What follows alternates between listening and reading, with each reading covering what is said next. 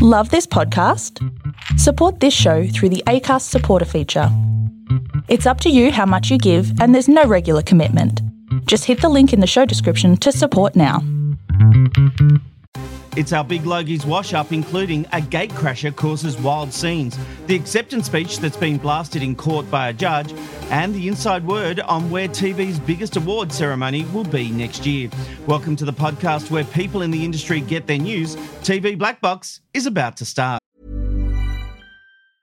Hey, it's Ryan Reynolds, and I'm here with Keith, co-star of my upcoming film, If, only in theaters May 17th. Do you want to tell people the big news?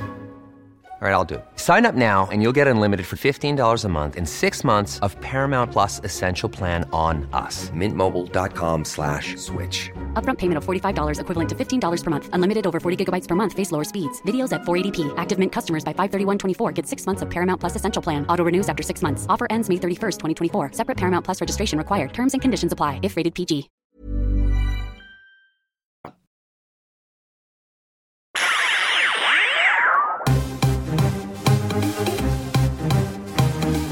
This is TV Black Box, bringing you the inside goss from the TV industry. We'll meet the panel in just a moment, but first it was during this week in television history.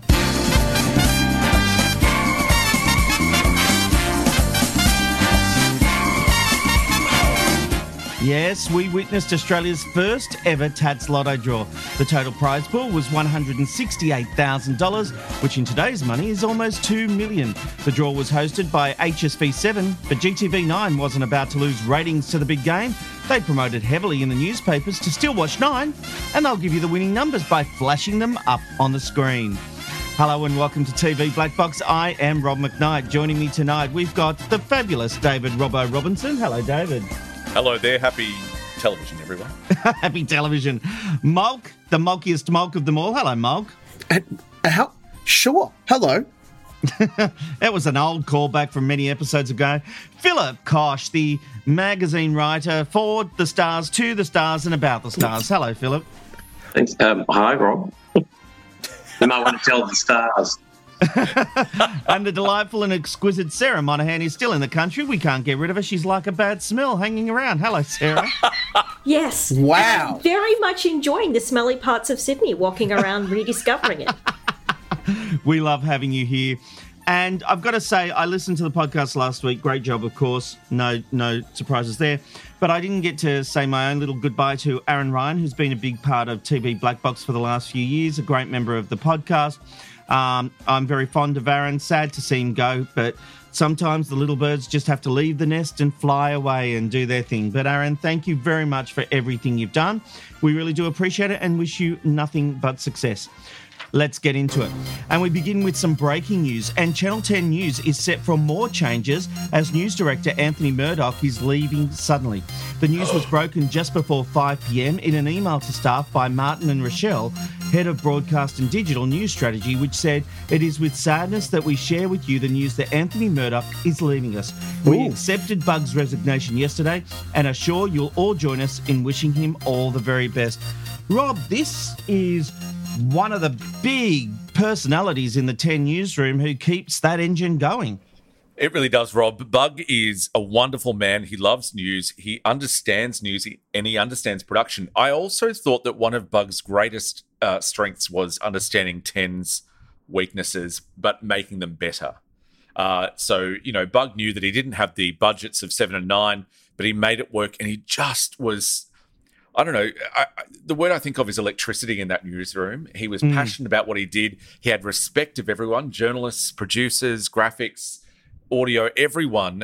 And I think that is such a massive loss for that newsroom. If you think about experience and passion, wow, I really think they're going to find a hole there for a long time. Bug was fantastic. And I worked with Bug, with my dealings with Studio 10, and he was such a wonderful support and would always give advice, but when you needed it, and he knew when you needed it.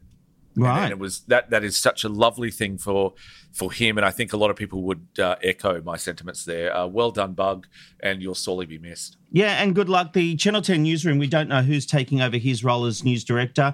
He took over from John Ciffetti. He worked under Chuff.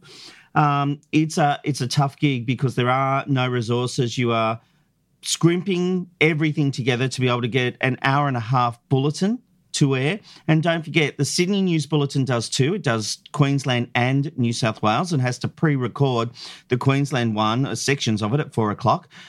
Melbourne is doing Adelaide and Melbourne. And I think the Sydney one is the one that does Perth as well, but that's later and they can do that live. That's correct. And as we're about to talk about, Rob, now have a bit to do in the mornings too. Yes, indeed, but we'll get to that in a moment. But first of all, let's talk Logies, because after a 2-year hiatus due to COVID, the Logies returned to the Gold Coast on Sunday night and delivered great ratings for Channel 9. The Logies Red Carpet managed an overnight rating of 826,000, while the main event pulled in 885,000 in the 5 cap cities. It was a solid production, but failed to provide the showmanship or sizzle of previous years. And I don't mean the last few years, I mean a long time ago.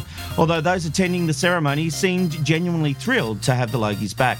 The opening number by Julia Morris didn't seem to hit with those in the room, and new executive producer Melinda Zara seemed to be painting by numbers on a format established years ago by those who came before her. And that means it was all fine. Nothing special, just fine. The Hall of Fame tribute package for Bruce McAvaney was a highlight, but the lack of any real recognition for Neighbours, which had just concluded production, was simply outrageous. Throwing a half-baked montage in as part of another award does not cut it. If the Logies can't celebrate the success of a show finishing after 37 years, then exactly what is the point of the Logies and its celebration of the Australian television industry? But worse, dividing the in memoriam segment into the haves and have-nots was an absolute farce. Showcasing only some people who had passed on over the 3 years since the last Logies, and then telling viewers to go to the website to see the others was beyond the pale. How dare you determine who is good enough to be included in the on-air section and who gets shafted to the leftovers section on the web? Poor, poor form. But despite those two moments, overall it was a reasonable enough production with some wonderful moments, including when Paddy Newton delivered an emotional tribute to Bert. While his tribute package was also lacking, her speech and Hamish Blake being the first winner of the Bert Newton Award for Most Popular Presenter, well, that was just wonderful. Sarah, what did you think of the Logies? I thought it was fantastic. I know people like to shit on the Logies, but everyone I do not like to shit on the Logies. I support know you the Logies. don't. You and I are both Logie supporters. Everyone just looks so happy and so excited. And I think that having not had the Logies for a couple of years made people actually appreciate what it was. And, you know, like, yeah, it's the media coming together and patting each other on the back, but it's also the night that you get to go out and you get to talk to people from other networks, people who live in, you know, other cities. I mean, I looked back because I went to the Logies in 91, 92, so it was 20 years ago, and I tried to find footage of what it was 20 years ago, and I'll share it with Twitter. Sorry, Sarah. Because Do you mean 30 years ago, sweetheart? I mean, I don't want to age you, but 20 years ago was 2002, my darling. I guess. So 30 years. Wow. Yep. Wow. I'm fucking We have fun old. here. We have fun. You look beautiful. Yes. Okay. Everyone's fun. It's all fun. Thank you for giving me another 10 years on my life. Robbo, you old man. So, yes, a long, long, long time ago. And we certainly, we make fun of it. It's not that splashy. But if you look at the footage from, actually, Magda Zubanski did the opening for it way back then, it's come a long way. I'll just say that. Look, from there at the event, the red carpet was really well done. The organisation of it was really, really well done. But, Robbo, to me, what it missed is a visionary producer. And I don't mean to be mean to the person who did it this year. This person has been involved in the Logies in previous years as a producer, stepped up to the EP role. But when she steps back and says, what was my great contribution to the Logies, I don't know that she'll be able to answer that. I think it's time the networks went, let's bring in a big entertainment producer who can really bring us something special. Neighbours, for example, I'm not pitching myself, Miles. No, I know. I'm not pitching myself. They would never give it to me as much as I would desperately love to do it. I'm putting that to the side. Get someone who has a vision, understands the industry, and can actually do a Neighbours tribute. I don't know, try something crazy. Try and get Kylie and Jason there and make international headlines. At least put the cast up on the stage to say farewell. Robbo. Do you know, the thing is, I think, in producing the Logies is that you have tried, and I think they've tried for many, many years, to bring in someone to modernise the Logies. No, the they Logies can't be... They haven't brought in... Who have they brought in that said, I've got a vision for the Logies? Sorry, 1 second, Rob. Just let me get out my whole point here. What I'm suggesting is that there's always been this idea of bringing the Logies to modern times, making them be watchable to a lot of people. My point is, I think they haven't done that. What they need to do is get some legacy producers in television who have been there for a long time who love it. Yes. The Logies don't have producers who love television. Correct. And you can see that, and you've seen that for years and years and years. What we need is either new people who have a genuine love for Australian television, and one of those people I'm going to say is, of course, Matthew Russell, who loves television. There are a lot of people out there, but they love the entire history of television. That's what it needs. They've tried to do something where it is modern or where it's different or where it's like the Golden Globes or the Emmys.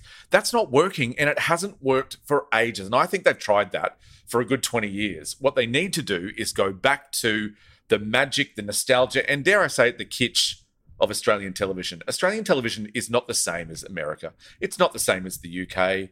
So stop trying to make it as if it is. True. The Logies are amazing. Are an amazing get together for all the people in the industry. I think it's time to celebrate what Australian television is, and I think that's what we keep missing the mark with the Logies. There are people who understand the business of television.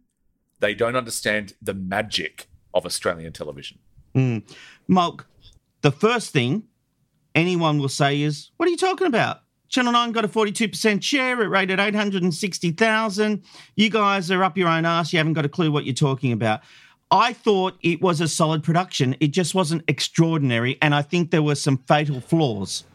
It's such an interesting position that we find ourselves in with the Logies, because I agree wholeheartedly with Robbo. I think that we need to lean in a little more, and what the Logies needs is someone who loves the magic of television, and particularly Australian television. That's what's lacking. I agree with you. I think that the broadcast on Sunday was fine, and that's its most fatal error. Yeah. It was just fine. There was no searing moment like high, sort of everything was amazing. There were beautiful moments with Bruce McAvaney's Hall of Fame acceptance speech, with Paddy introducing and then giving Hamish Blake the Bert Newton Award. All of that, lovely. But it wasn't a searing high. It wasn't a big moment. At the same time, there was no real car crash that everyone could bitch and moan about and say things were horrible. Yep. There were some lovely matchups. There were some great jokes here and there. Yep. Sam Pang, it is still beyond me how that guy hasn't been nominated for a Gold Logie, probably because he's in everybody's camp and not just in one camp. He and Chrissy Swan can host anything as far as I'm concerned. Next. The difficulty is it is still a program with a finite audience and a finite runtime. Without wanting to, and it still went 38 minutes late. Like, come on, friends. It's not like the Oscars, it goes 2 hours late. Yeah, exactly. I didn't think that was too bad. Well, I mean, the Oscars they've had its moments. It's not the longest overrun for the Logies, but at the same time, it was also nowhere near the highest rating Logies. This was, I think, the third lowest in Logie's history. So that's not but you know what? Nine's still got a 42% share, and television audiences have diminished. I think an overnight rating of 860,000 in the 5-cap city, I think that's a good result. I'm going to give them that. But this is the challenge. This is the challenge of share versus actual eyeballs.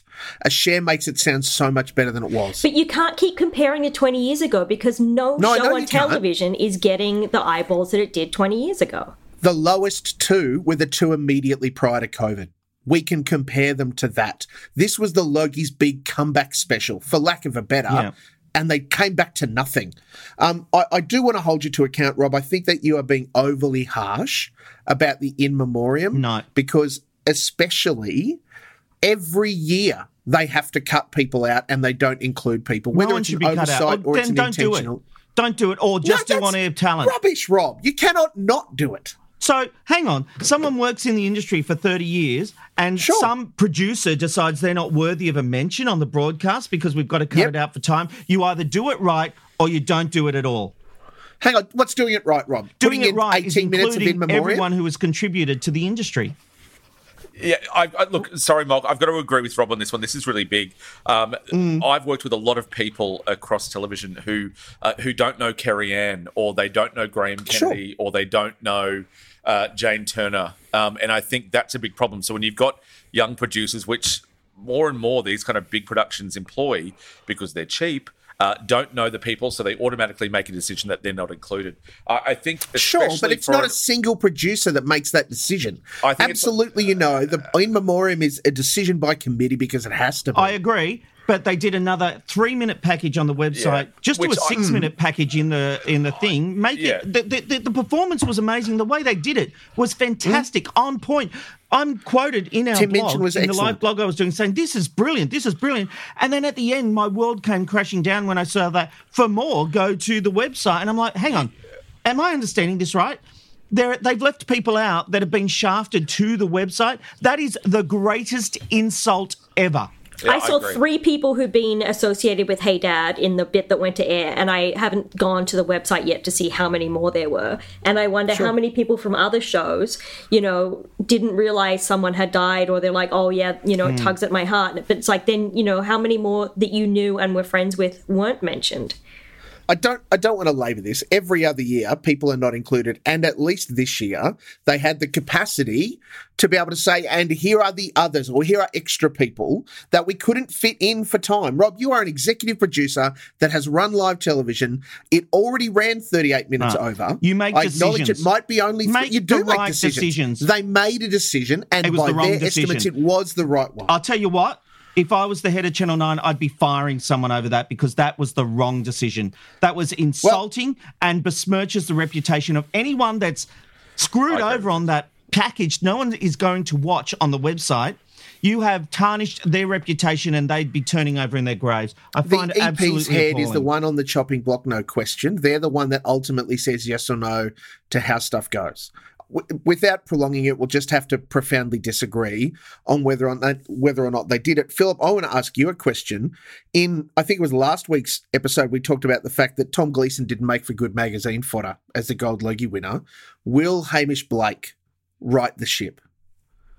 Look, he's not a huge seller for magazines, to be honest. Not even with his wife on his arm? There was a recent cover of Hamish and his wife, and I believe it didn't sell that well. I did love Hughesy's joke, by the way. you guys remember that in the intro?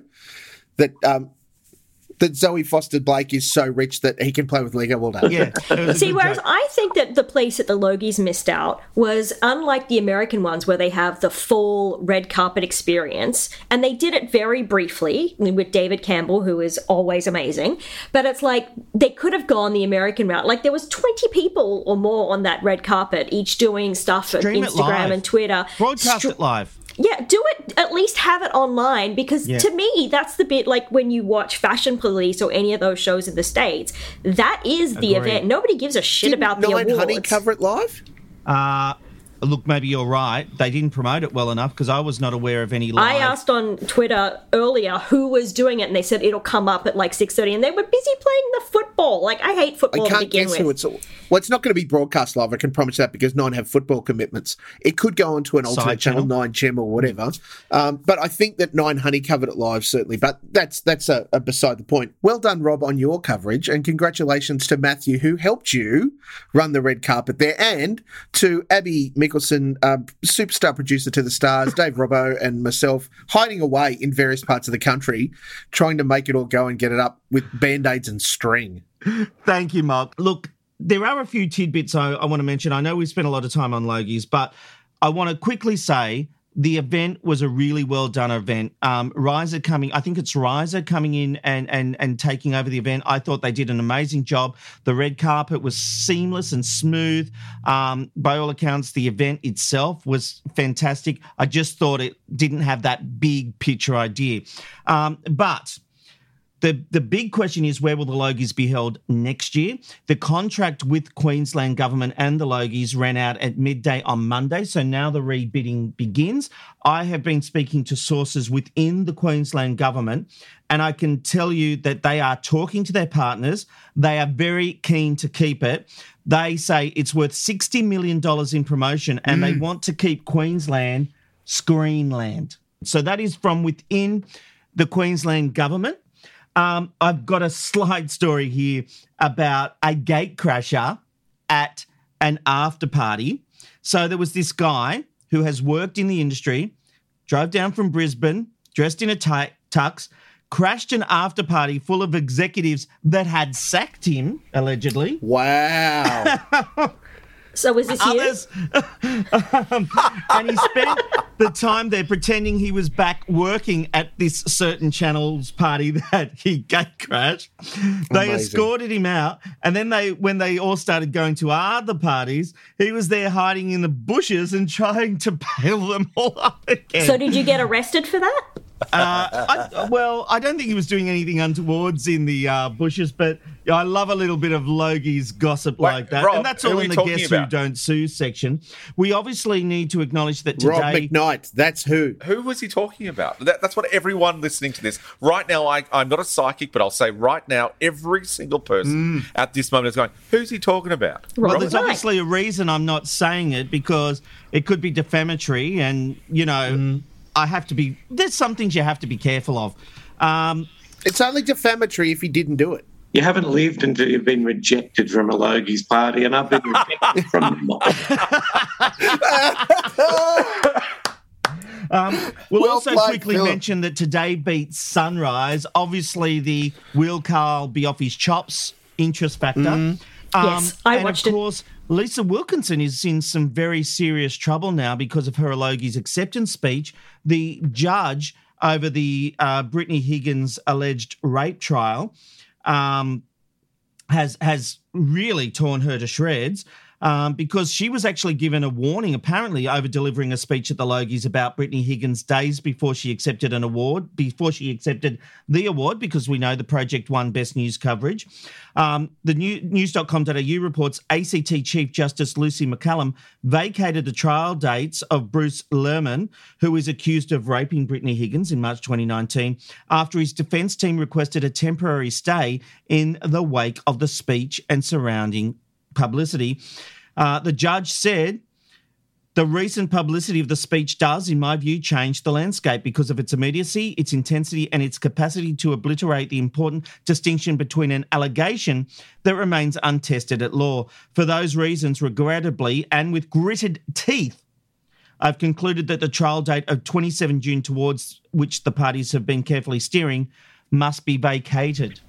So, having been through this myself, I think it's, on the one hand, it's amazing that she won the award for that interview because it's so important that we've done that. But at the same time, Lisa gave that speech to the DPP, and the DPP said, we are not speechwriters. We can't edit your speech for you. What they should have said is, do not say it, or the court should have put a suppression order on her saying anything about it before the case if they thought that this was what going to be the outcome is. So, to me, the whole thing is just... Well, the judge actually said she made a mistake in not putting a suppression order on this case. So, I feel horrible for all the parties involved because it sucks every time that your court date is blown out. Every time. And then, because if it does go, he'll claim, and if Brittany wins, he'll claim an appeal saying, it's a tainted jury. And if it waits, then hopefully, they can't claim that. Like Robert tried to claim it in our case that, the jury was tainted and the judge said it's not. So it really just sucks for everybody. And I don't think that there was any, they couldn't not accept the award. They couldn't, say we don't want to be nominated for the award. No, of course not. She just needed to say, look, thank you for this award. It's before the courts. I can't say anything. I'm just proud of the incredible work our team did in bringing you this story. That's all she had to say. That would have been much better, I think. Yeah, perfect world. This should not make any difference in the way the legal system works, but it does. Look, I want to be sarcastic here for a minute. Lisa Wilkinson, she's only new to media. She doesn't understand things like this. She hasn't worked. Oh, no, that's right. She has been here for years and years and years. I, like everyone, want to see justice served. And it has to be within the system because that's the system we're working with. All right? That's what it has to be. I believe that Lisa Wilkinson, I think ego got in the way on Sunday night. I think it had to be brought back to Lisa. It had to be brought back to the project. And they cannot, they just cannot help themselves. And I think that was the problem. Rob, I agree with you in the respect of it should have been, this is a great award for us. We accept the award. We wish we could say more. We can't right now. That's powerful, but it's not as ego-feeding. And that's what we saw on Sunday night. It was all about ego, and it was not about the case, and it was not about Brittany Higgins. Oh, no, look, I shake my head about the Brittany Higgins thing. Anyone that's a journalist and has dealt with contempt of court issues before, and most people have to, it's a really serious thing. It's a really scary thing. You can go to jail. I don't know that you ever roll the dice and hope for the best when it's contempt of court, and that appears to be what happened here, particularly with, you would imagine, all the advice and the toing and froing beforehand. So I was gobsmacked by that. All right, well, that's the Logies. We'll move on to other topics in just a moment when TV Black Box, the podcast, continues, including the ABC putting out content warnings. We'll give you all the ratings goss from the last 7 days and go back in time to find out what the +7 figures are. And we'll also find out what everyone's been watching over the past week. You are listening to TV Black Box, the podcast. It's that time of the year. Your vacation is coming up. You can already hear the beach waves, feel the warm breeze, relax, and think about work. You really, really want it all to work out while you're away. Monday.com gives you and the team that peace of mind. When all work is on one platform and everyone's in sync, things just flow. Wherever you are, tap the banner to go to Monday.com.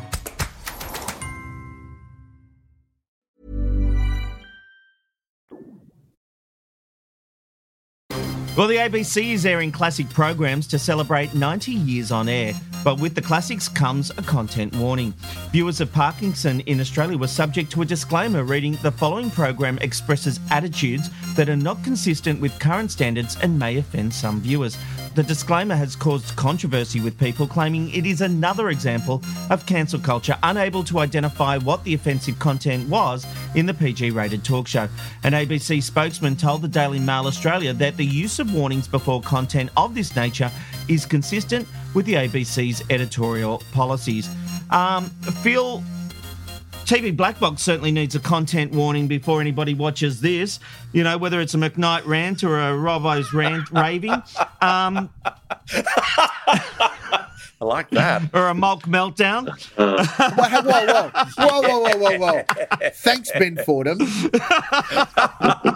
I think the ABC should thank Ben Fordham for making this such a big issue because... Well, we all know these things are on iView now. I'm going to take a look.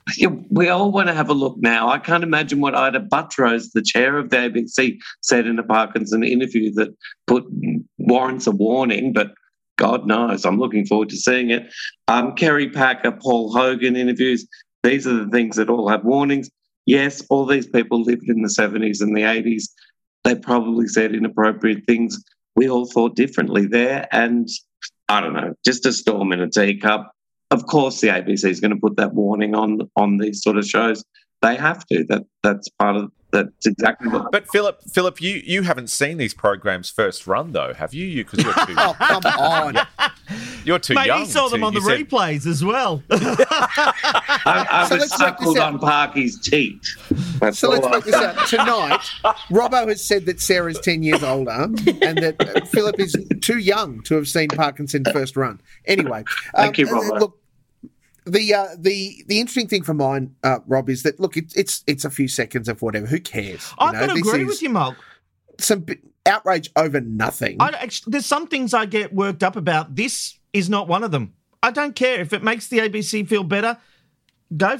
fill your boots. And the real interesting thing is it's not just the ABC episodes of Parkinson when he was in Australia. They've actually gone and either bought or have gained the access to when Parkinson, he then did it, so I think it was on Channel 10 back in the day, a whole bunch of them. So there's like 170 episodes of him doing his interviews, and the ones particularly that he didn't do on the ABC have imported guests. They brought people out from the UK and the US Love that. to sit alongside Aussies on the, talking to Parky. And look, I can guarantee you, some of those views will not be kosher today. And he only did Parkinson in Australia because he was a cricket fan, right? Yeah, every year he would come out, he'd get a spot down on North Head somewhere around, or around, Bondi or whatever. Go and watch the cricket. And he'd do it as a tax write-off and do some work, Sarah. I figure they're just doing it to cover their bases because there's so many lazy journalists now who do entire articles about one person on Twitter was upset about something. So just slap up a 2-second warning and cover your bases. Well, it's not even cover your bases. There is content in those interviews that are opinions that are not kosher today. Okay, but they're old. Get over it. In your opinion. Mate, it's not even in my opinion, I can promise you. But I think that the ABC has to be careful with this, and they're doing the right thing.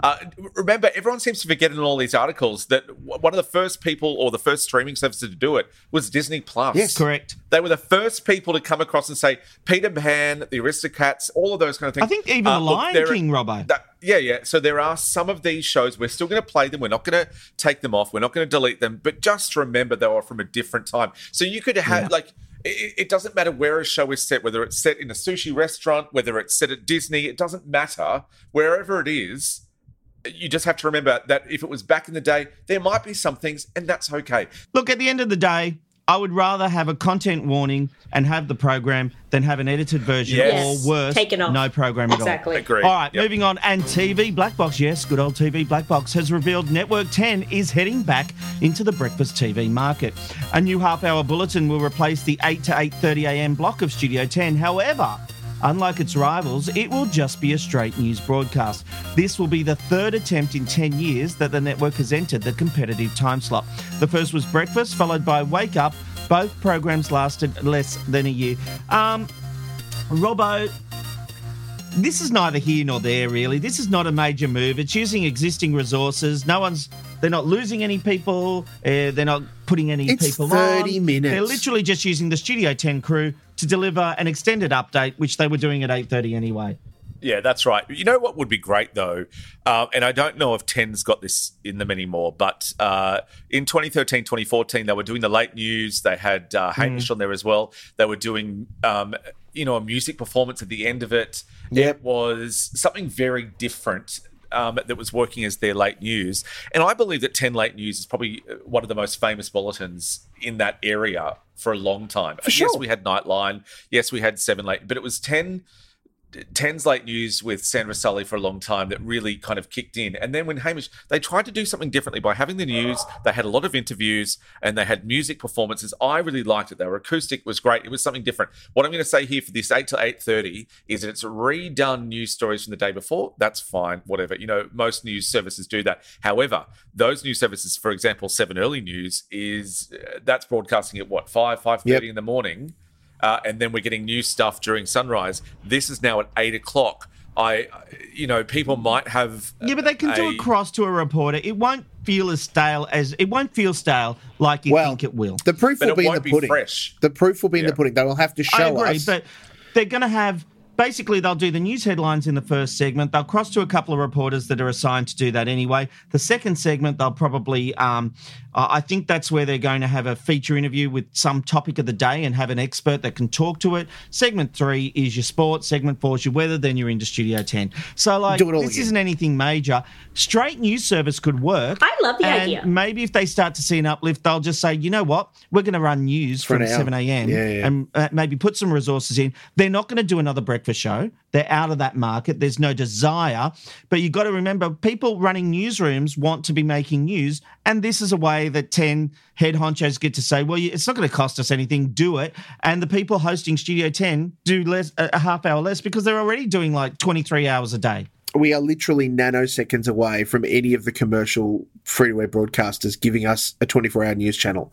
They basically could do so it close. now. Robbo, are you saying... The rumblings are out there. Yeah. Just to jump back, Robbo, where you were talking about the late news, the reworked one that had Hamish at the front of it, the music act and stuff. Are you saying that was news done differently? You know what? I almost went to say that, and I was going to explode and vomit in my mouth. I think it's great that they're going to have a half hour in the morning without an infomercial. This could be for you. Well, after we exclusively revealed back in February that $1 Million Island was coming to 7, the host has now been announced. Former soldier and Marine and host of SAS Australia, Ant Middleton, will front the show, which sees 100 people on a remote desert island vying for a chance to win $1 million. While full broadcast details are yet to be confirmed, it is thought to be up against Nine's Married at First Sight in 2023. Meanwhile, 7 wasn't the only network announcing a new show in the past week, with 9 dropping the news of Grown Up Love, hosted by radio and television presenter Kate Langbroek. This was yet another TV Black Box exclusive back in February as well, though it was under a different name of My Mum, Your Dad. Produced by ITV Studios, Grown Up Love sees parents re-enter the daunting modern dating world in a second chance at finding love. Phil, I saw a promo for this at Nine's Logie's recovery brunch, the brunch they have. It was you that snuck in. I was still there from the Channel 7 party the night before, on the floor.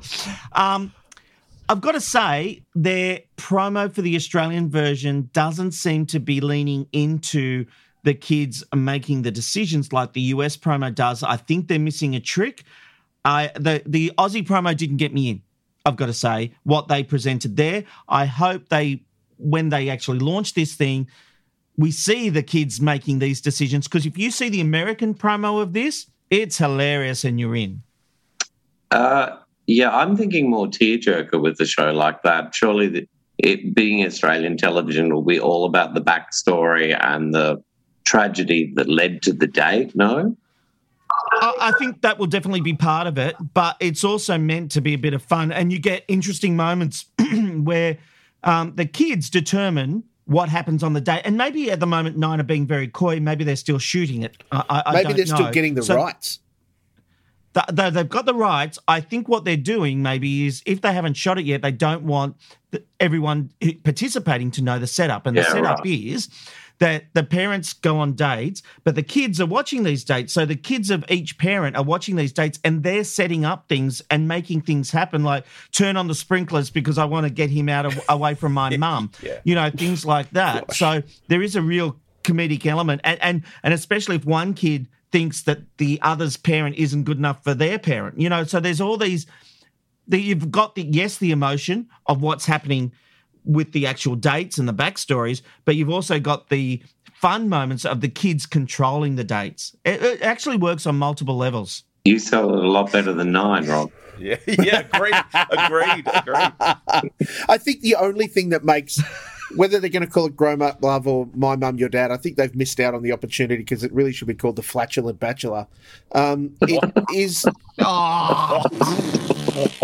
The only thing that makes that work... I rule that out of order.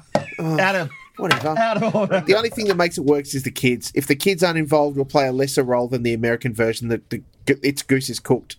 I don't because otherwise it's just an old bachelor, as you say. I don't rate Kate Langbroek as a host. I don't think she'll do a fine... I think at best she'll be the voiceover. If she does anything more than that, it's not going to be very good. I like her. Look, she might be very lovely. I just don't rate her. When was the last time we saw Kate Langbroek host anything? I actually have a feeling she'll be brilliant, but I don't know. And she may well be, and I will happily eat humble pie if that is the case. You know, I will remind you of this when I'm right. Mark, can I say what will be bad for her? I think someone like Kate Langbroek is really good at reactionary stuff, at putting her in there with the kids, at putting her in there with the parents. And thinking on her feet. That's where she will be brilliant. If they do what everyone seems to do now, is overproduce the shit out of her. It will be so highly edited. Well, and that's the problem, because I think she is great on her feet. And I think that you're right. Given the opportunity, that might make it work, but that's not what it's going to be. We know what this is going to be. Yeah, no, and that's going to be it. Yeah. To quickly jump back to $1 Million Island, I think getting Ant Middleton as the host only reinforces my view that there are going to be dead bodies hidden on that island. That Hey, it's just he's. On that mock, he actually said in an interview, "Think Hunger Games meets Lost." Jeez. Can I that's the just case. point out that there were 1,744 dead bodies in Hunger Games? Okay, but Yes. through the book, they I were like the stabbed, research, they were Philip. slashed, they were impaled, they were stunned, they were poisoned. I think if he's right, this is my show. I want Mate, if I had the opportunity, reality TV stars If- everywhere. if I had the chance to win $1 million and all I had to do was set up some tiger traps to take the competition out, I would do it in a heartbeat. I am concerned with Ant Middleton as host. He doesn't come in with a great reputation, independent of how Seven are keen to kind of sort of whitewash that. That hasn't translated to Australia. No, I know, That's but that been doesn't mean he didn't do it. UK blow up, but didn't really hit here, mate. That doesn't mean he didn't do it, and that doesn't mean he hasn't done it here. Maybe he hasn't, and that's wonderful if he hasn't. What But didn't he certainly, do? it's more than just. There are not even allegations that he's hit on inappropriately crew members and cast, and acted inappropriately with a bouncer. There's an issue where he's apparently body slammed someone outside a nightclub or whatever. Look, it's just behaviour that you don't want to have, even in a It tabloid was a bouncer. scenario. I mean, come on. He wasn't a bouncer. He did it to a bouncer.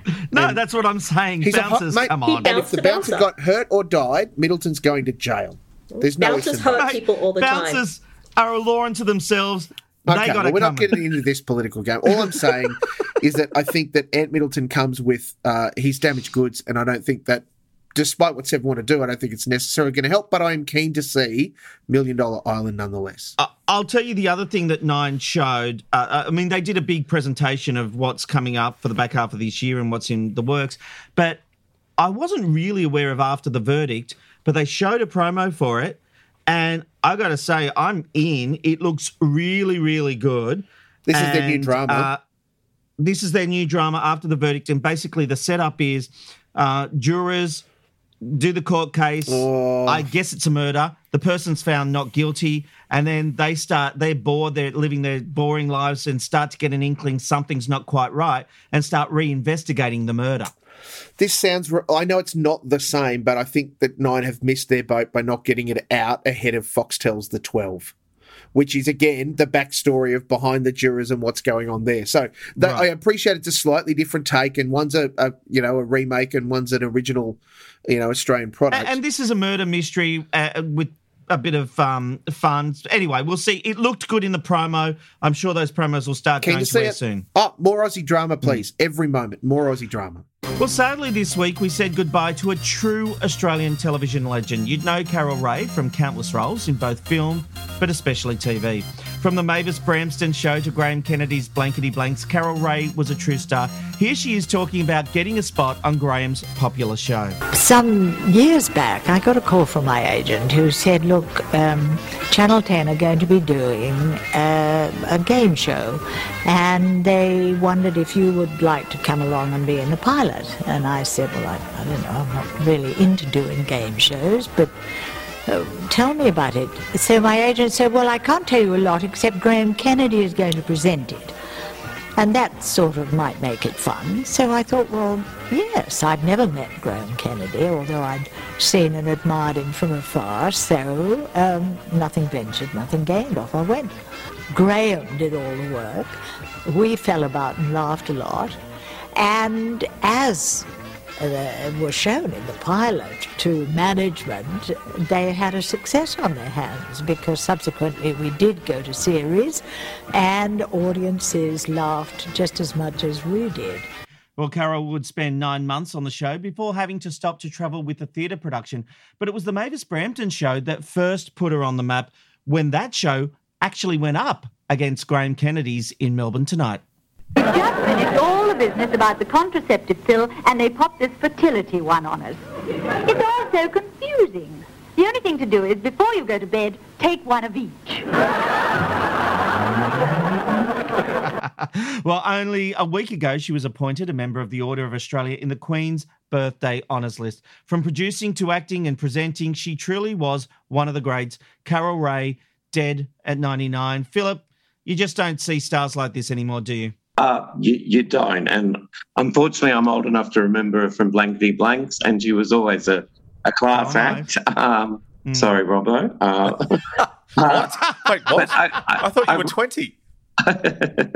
I didn't look. I was reading. I didn't realise how extraordinary she was until I was doing a little bit of reading today. She not only starred in Number 96, she helped produce it, and she was a very accomplished performer when she arrived here from England via Kenya. And then the other thing that was quite extraordinary was how the Mavis Brampton show pushed the limits, and she apparently based it on David Frost and said, well, I'm just going to keep doing what I'm doing. And, of course, it rated and worked despite network executives saying you can't do this. So full credit to her, like an absolute trailblazer before her time. And is that the only time that a network executive has got it wrong? where they thought they knew what the Luckily, public... Robbo, that was in the past, and many things have changed since then. Hasn't it just? The only recorded instance.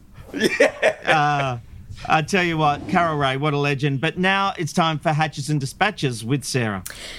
There's a new Labor government and a new leader of the media union. Erin Madley has been given the top job, succeeding Paul Murphy. She's been a member since 2007 and says she's excited and proud for her new role. One of the people responsible for bringing such hits as Old People's Home for 4-year-olds, The Newsreader and Bluey to the screens, has announced his departure from the national broadcaster. For the past 4 years, Michael Carrington has been Director of Entertainment and Specialist at the ABC, but has announced he'll be leaving in July to return to the private production sector. There's a new sheriff in town at Win Television. Nathan Patrick is now the commercial director for regional TV, and he's been with the network since 2006. The Seven Network's #1 drama is returning to the screen and the skies. RFDS has been recommissioned and will return to the network next year. The star-studded drama was nominated for 3 TV Week Logie Awards. I'm so cynical about this. I love that show. I'm so happy it's coming back. I loved it with you. I am so glad it's coming back.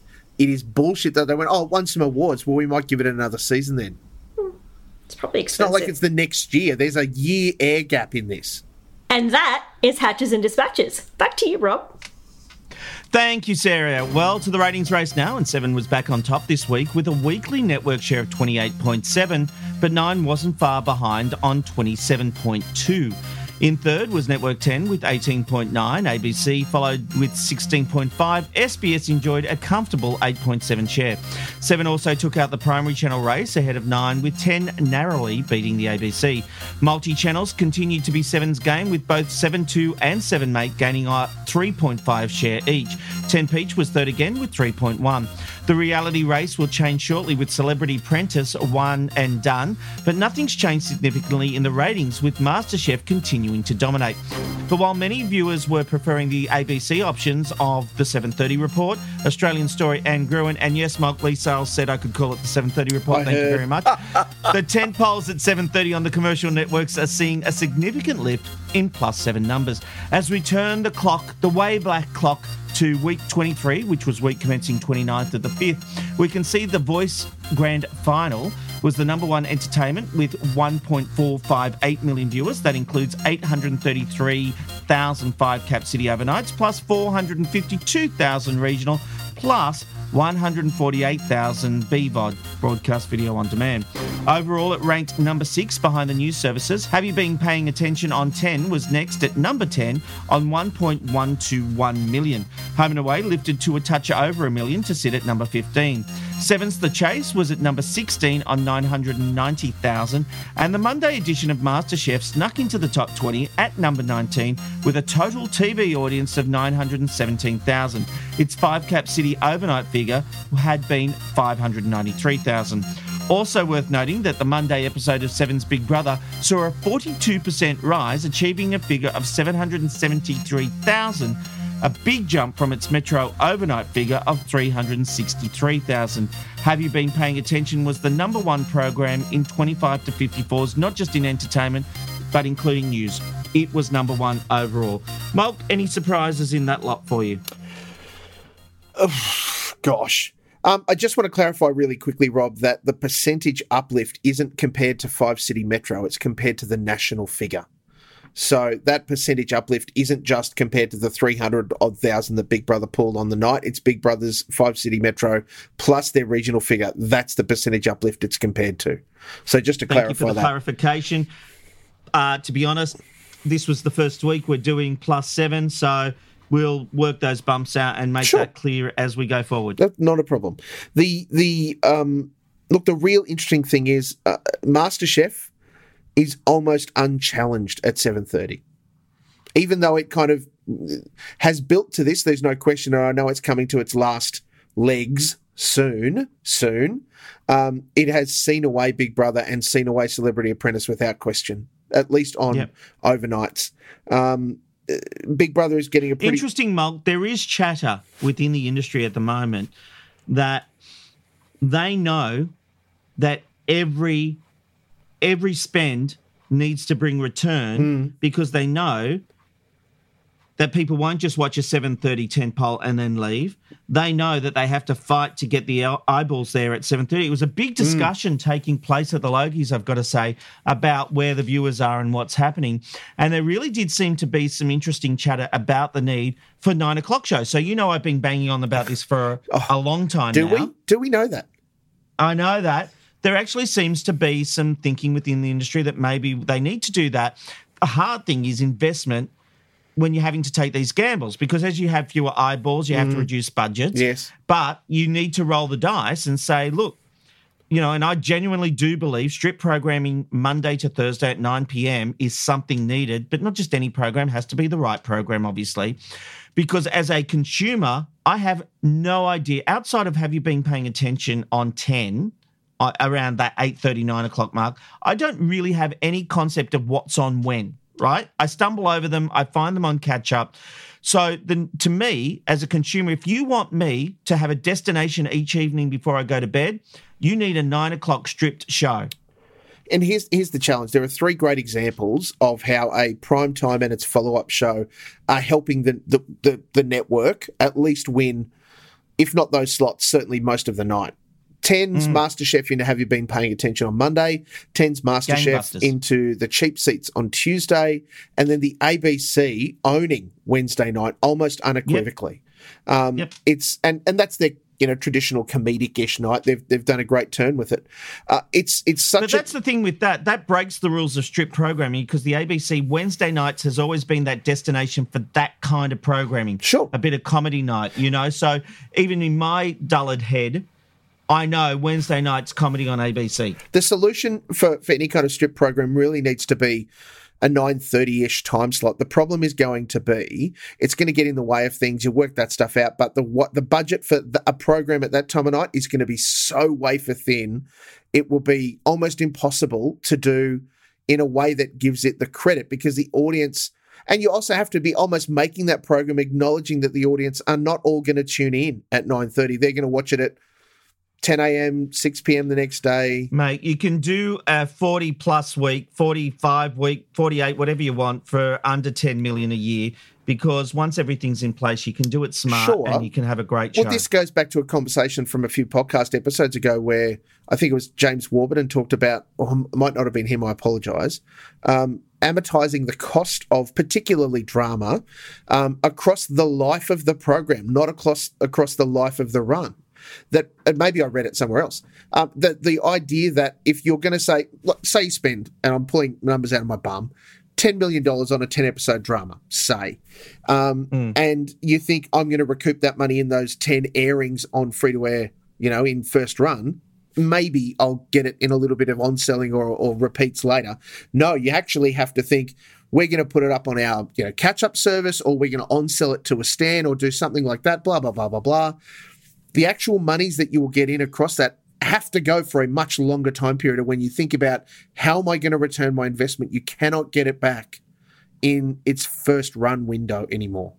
It's just not possible. And that's seized up the industry around how they want to spend money. There needs to be that kind of visionary rethink about how networks see the cost-benefit return on their investments. Well, there's plenty of chatter going around, I can tell you that. All right, let's open the TV binge box and find out what everyone has been watching. Sarah, what have you been watching while you're in Australia? I've actually been flicking around quite a bit, and I found that I know you were watching my Logie's red carpet interviews. I was, and then I was watching actual television, which surprises everyone. And predominantly 10. Like, I've actually been enjoying all of their evening stuff. So I watched The Cheap Seats. Have you been paying attention? I even watched some of The Project. And then on the ABC... Why couldn't 10 do Have You Been Paying Attention on Monday and then do The Cheap Seats Tuesday to Thursday? Stripped programming like that. I know, the reason I say that is I know Working Dog won't do Have You Been Paying Attention. They won't do the cheap seats the same way either, because it works best in that single hour in that context, and the amount of effort they pour into that each week with a very small team, but they make it go. I don't think it's practical, certainly for 10's budget. Well, it is practical, but they don't want to do it, and that's fine. That's not what Working for their Dog wants budget, to do. Rob. I know it's practical as an idea. 10 million, mate. I'm telling you, it can all be done for 10 million. So then I also switched over to the ABC, and I watched Arms Brush with Fame, which was, I think, Kate Ceberano. And then there was a brush with someone else painting. Oh, hang about. Now we're getting a bit whatever. And then there was a Google show. It, kids. Google it. Shush. I'm doing my thing. There was a TV show on the ABC that I'd never heard of before, and it just came on, and it was called The Good Karma Hospital. Mm-hmm. And it's about a woman who goes to India, and they have like this little tiny, it was like a country practice set in like tropical India. Yes. And it was actually really good. Like, I enjoyed it, and I would totally go back and watch more. The highest rated program on Saturday night, other than the news. Huh. Well, it was good. I could see why. I watched the Logies, and then after the Logies, I watched Top 10 of Everything, the Logies edition. That was fun. That was actually really good. And then the other very exciting thing I did this week, which was on a screen but not television, is I went to a special screening of Elvis at the Event Cinemas. And if you have not seen the new cinemas yet, they are amazing. Like, you can lay back, they bring you food. It's really, really good. And Elvis was outstanding. Like, I've seen just like reviews all over the place. It was amazing. Awesome. All right, Philip, what have you been watching? Very school, Mum. I took a leaf out of all your books and thought I'd check out Celebrity Apprentice, Big Brother, MasterChef. So I've been flicking around those for the past week. I could have liked Celebrity Apprentice if I got into it early enough. Big Brother's just lost the plot for me. All those games, games are just irritating. I just think, I don't want to watch you fucking flick a ball on a stick or something. I just want to see you pick a pimple in the mirror, or, talk about something disgusting. That's what Big Brother is to me. And I know I'm winding the clock back. So, sorry, Reggie, no Big Brother for me. I've also watched a bunch of movies. Spectre, the Bond movie. Bond movie, don't worry about that. Tried to watch Red Dawn, which is one of Chris Hemsworth's first movies. Oh, the second one? Okay. It's dreadful, but it's so bad. I'm actually going to give it another go because it's laughably bad. It's like fall off your chair, laugh at the terrible script and acting. So that was a real find. And I took one for the team, or for Sarah, and watched the first episode of NCIS Hawaii. They're all pretty. It's just a bit like fairy floss crime TV, and that's okay. You'll fit right in, Sarah. I have watched the first 4 episodes of season 4 of Westworld. I had a preview of those, and it's brilliant. Really, really love it. I'm so in. Can't wait to see the rest of the season. It's not one that you can just jump in if you don't know what's going on, though. Oh, no. It's a little bit You rough. have to. You can't jump in at season 4. At least read or watch the final episode of the season before. And if you haven't seen season 3, you're cooked. Or do what our producer Abby does. She goes online to YouTube and watches the 5-minute recaps of each season for shows. So she catches up. Helps. It certainly does. We watched 13 Going on 30 on Stan, just a nice family movie. Of course, I'm watching Big Brother, and we're doing the Big Brother eviction interviews. Tully was last night. She was really interesting. There's some good ones coming up. I went back to the well of 9 out of 10 Cats Does Countdown. It was season 5, episode 1, which is a long time ago. I discovered, and that was on BritBox, I discovered God's Favourite Idiot on Netflix. I watched a couple of episodes. I'm sort of enjoying it. I'll watch it again. Not really. It's not must watch, but it's nice. It's nice.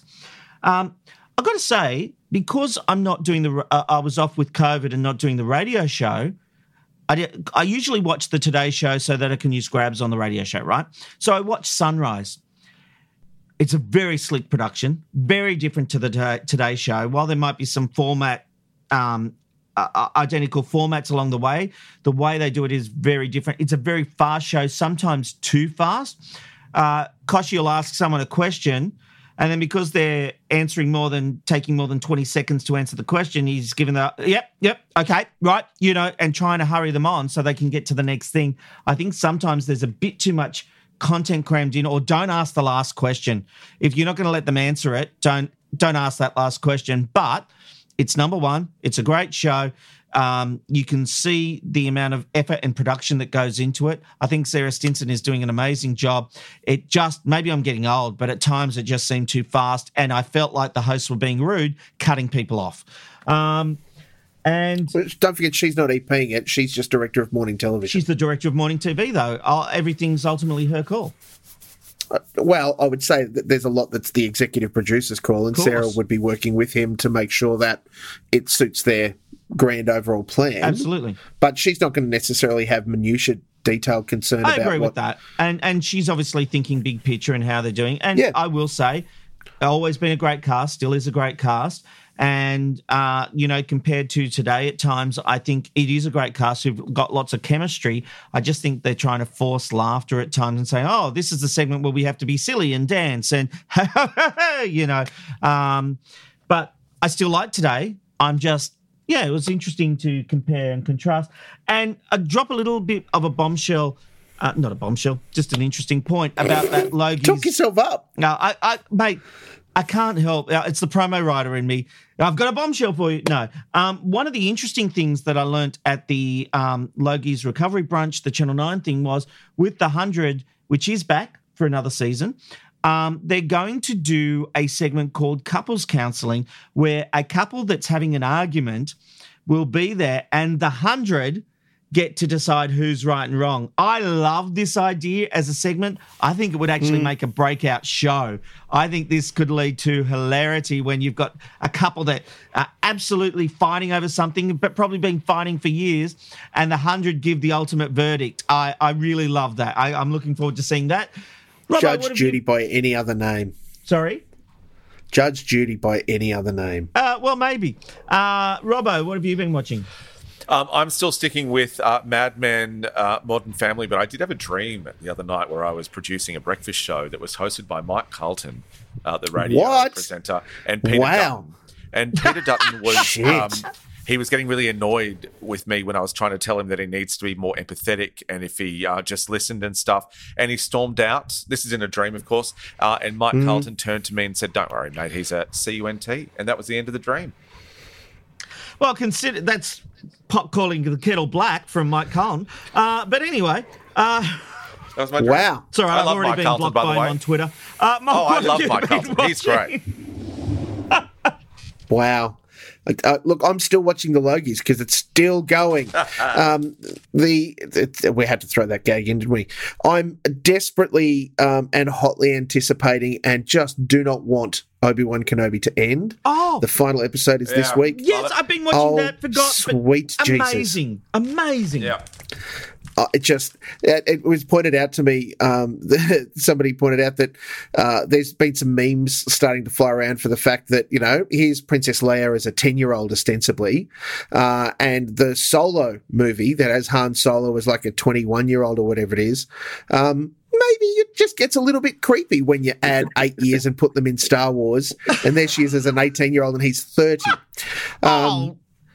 It's the other side of the galaxy. It's in a galaxy far, far away. A long time ago, they had different values, mate. You can't judge them by Earth standards. Rob. Well, it's 1,000 light years away, so maybe they're actually only 800 years apart. It's a meme. It's not real. The show. It's not real. It's okay. It's just a thing. But yeah, I'm so keen to see it, and I just don't want it to end. So I'm desperately keen to see that happen. Also, and this is big props to Disney Plus, Doctor Strange and the Multiverse of Madness is still in some cinemas, and it drops on their screening service, like proper for everybody, tomorrow night, Wednesday night podcast. Love that. Such a smart move, that gap between the first and second window is officially all but closed. So that's 45 days, I think they're doing, but mate, it's still in cinemas. It only premiered 3.5 weeks ago. It's a 45-day window, right? From when it ends at the cinema. Not 45 days from it starting. Disney are doing a 45-day window from when it premieres to when they run They it are on Disney transforming the window, but this is the first time that they've done this where you can actually go and watch it in a cinema or sit at home and watch it with a Disney Plus subscription. Yeah. So that's some big news, and I'm keen to see it because I missed it. Oh. Oops, just been busy. Oh, no, I just didn't get a chance to get out to the cinema. I did get to see Top Gun, loved it. We'll go back and see it again or buy it as soon as I can buy it. You'll have to wait a long time to see that on a streaming service because the window for that streaming is much, much longer. I'll buy it as soon as they let me buy it. It's just going to be, it was just so fun. I loved it to bits. I too dodged into Westworld, which is coming shortly to Foxtel, Fox Showcase, season 4, and I was confused, so I had to go back and read some recaps to catch up. But once I caught up with where we were, I'm in for the whole season, as confusing as it is. I also finished off The Boys, which we got sent the final episodes on preview, which appears on Prime Video. And this season 3, I mean, if you thought it started weird and ugly and amazing, it does the same at the end, though I think they pull a couple of punches. But season 4, we'll bring it on. Look, Celebrity Apprentice, I've hung in there. I will absolutely watch the finale tonight.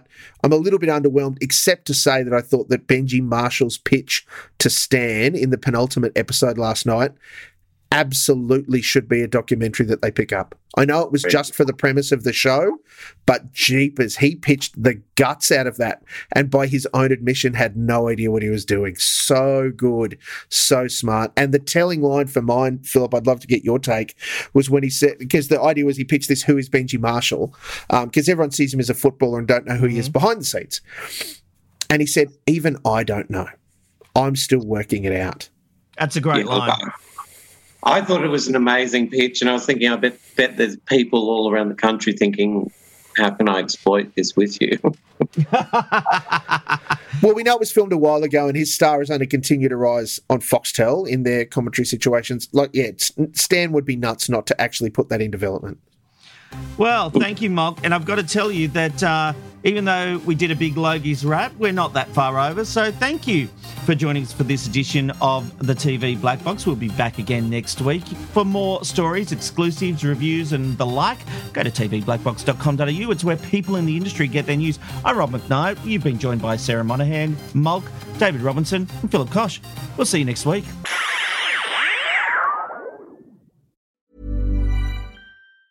Planning for your next trip? Elevate your travel style with Quince. Quince has all the jet-setting essentials you'll want for your next getaway, like European linen, premium luggage options, buttery soft Italian leather bags, and so much more. And is all priced at 50 to 80% less than similar brands. Plus, Quince only works with factories that use safe and ethical manufacturing practices. Pack your bags with high-quality essentials you'll be wearing for vacations to come with Quince. Go to quince.com/pack for free shipping and 365-day returns.